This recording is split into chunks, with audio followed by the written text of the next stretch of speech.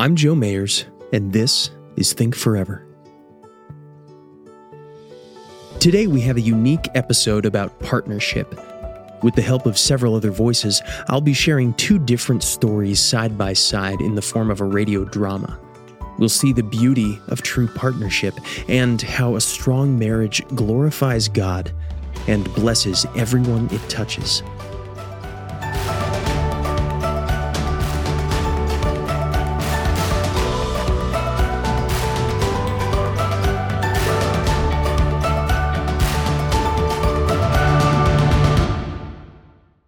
Episode 4, Helper, Part 1.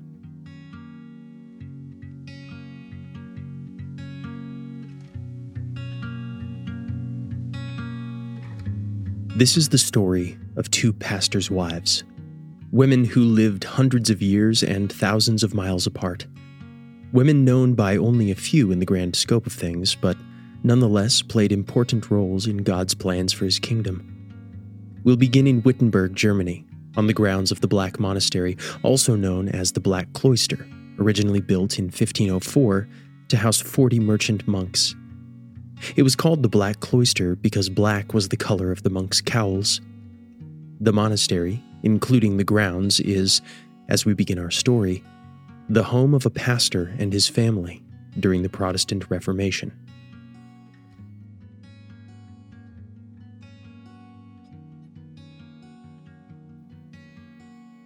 (1536), Wittenberg, Germany, the Black Cloister. A few birds chirp, a rooster crows. It is early morning. The light from the rising sun slips across the fields of potatoes and onions on its way to the grapevines heavy with fruit. A woman hurries along the path toward us. She pauses and smiles, perhaps thinking about the wine she'll press. Maybe before the men who board with her family drink the last few bottles in the cold cellar. The heavy braid lying across the woman's shoulder is laced with gray.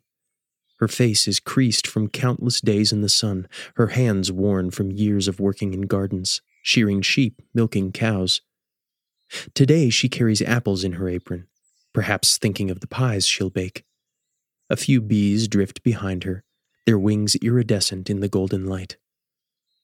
A fishmonger stands beside the wide-open kitchen door. Katherina, thought you'd gotten lost. Too many ripe apples today, Gunter. Katherina shows him her bounty. Took time to gather all these. Enough for an extra pie for a poor fisherman? He chuckles and pats his robust belly. Yes, Gunter, I'll make one for you. So long as I get a few extra herring now and then. You know you do, Katherina. You're my favorite customer, and I know you have many mouths to feed. Speaking of mouths, your husband is actually out of bed already. Not necessarily awake, but he did grunt at me when I put your fish in the cold cellar. He salutes Katherina and turns to his cart. Katherina smiles and hurries into the kitchen. The kitchen is dimly illuminated by a low-burning log fire in a massive open fireplace. A sturdy rod holds iron pots above the fire. Steam rises from one.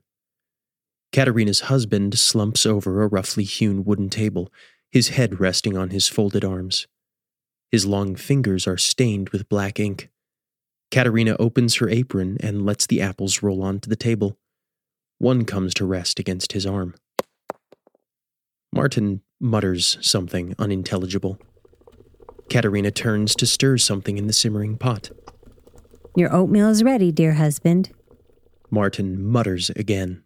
You'd think a man who can translate the Bible into the language of common man would be able to at least say good morning to his beloved wife. Katherina sets the bowl in front of Martin and puts her hand on his shoulder. She closes her eyes and bows her head. Her lips move as she prays for her husband.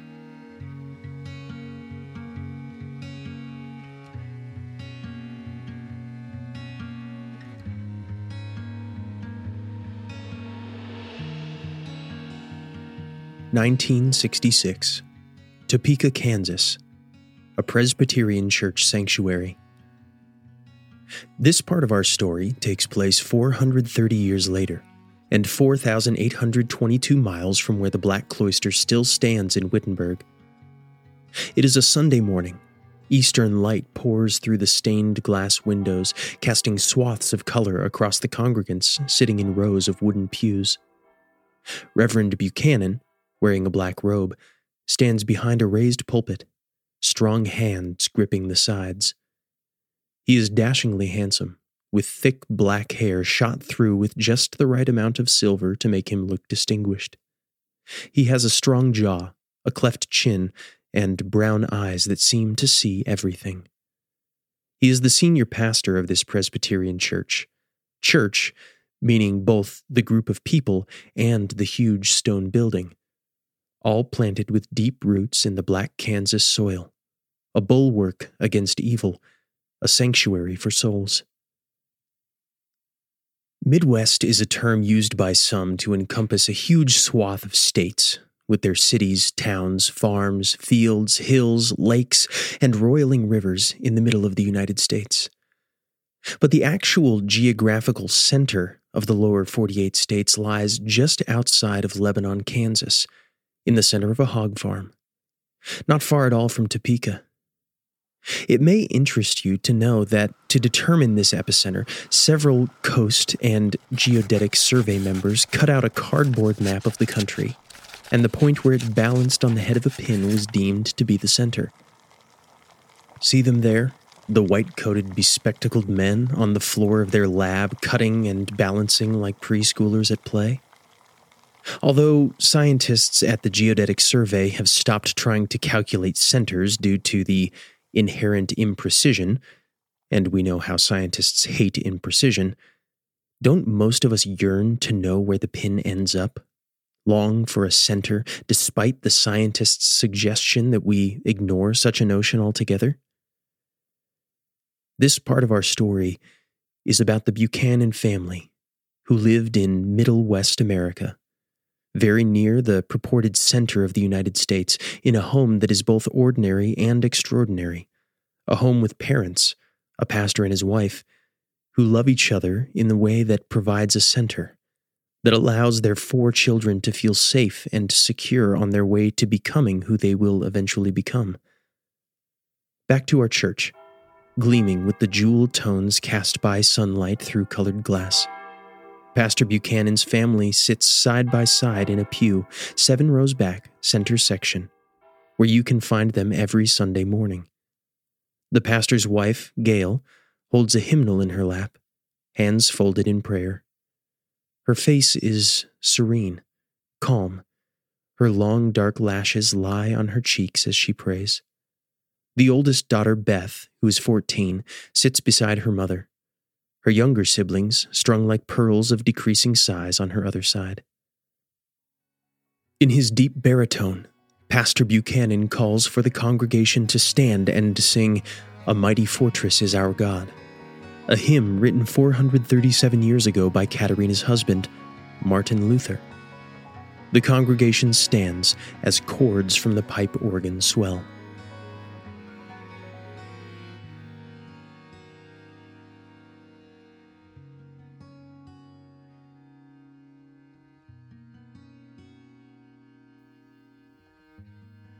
(1536), Wittenberg, Germany, in the Black Cloister Parlor. A candle flame flutters from an unseen draught, perhaps slipping through the crack under the darkened window of the parlor. Katherina moves the candle holder a few inches to the left on the table and pulls her shawl more closely around her. The ornate tiered heating stove looms in the corner of the spacious room, but the logs in the base have burned down so that it is beginning to cool.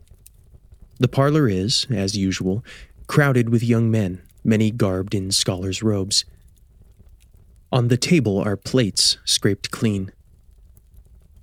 12-year-old Magdalena, the Luther's oldest daughter, listens intently to the good-natured debates among Martin, the students who board in the old monastery, and this month's visiting scholars. Luther's eyes flash with passion, his hands sketching invisible illustrations to his arguments. Does he think the others can actually see what he's drawn? She shakes her head a mere fraction of an inch, but Martin notices, smiles mischievously, and winks at her.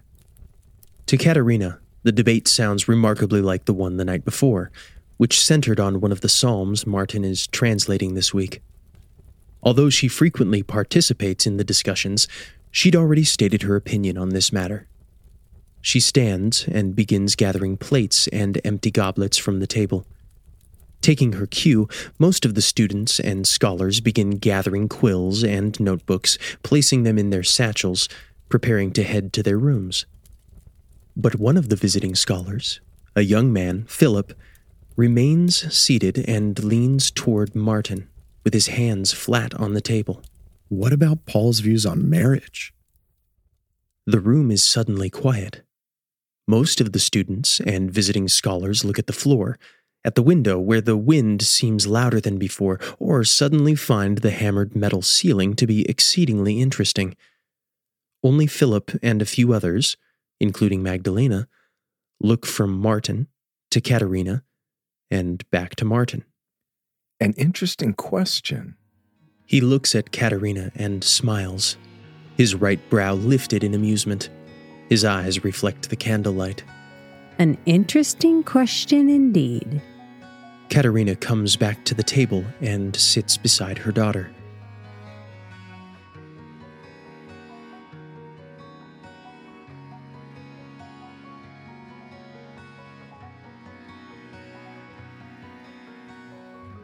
(1966), Topeka, Kansas. Beth was Pastor Buchanan's oldest child, a preacher's kid, or PK, as such children were often called. People asked her from time to time what it was like to be a PK. At 14, she wasn't sure how to answer. That life is what she knew. It was her center. We lived in a large 2-story red brick house owned by the church. A manse, they called it. We just called it home.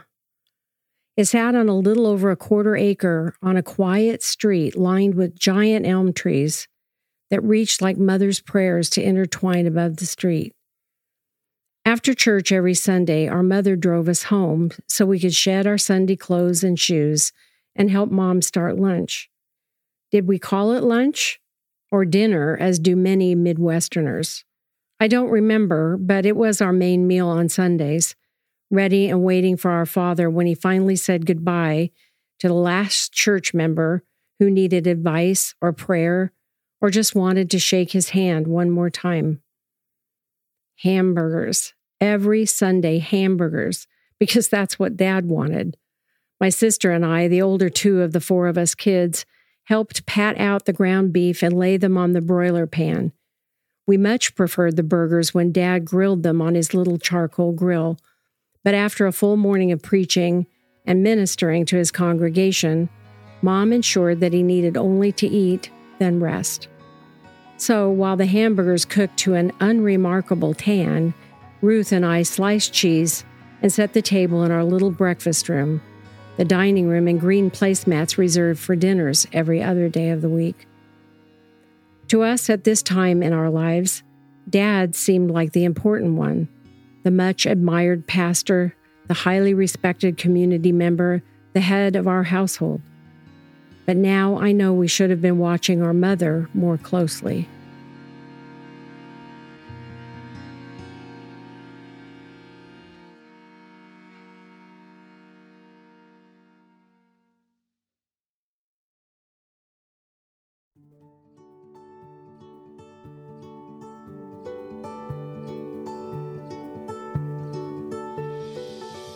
Thank you for listening to this episode of the Think Forever podcast. It was written by Laura Findley Evans and recorded by an ensemble. More information about this show, as well as our live performances, can be found on our website at www.thinkforever.org. Thank you again for listening, and be sure to join us next week when we finish Laura Findley Evans' story, Helper.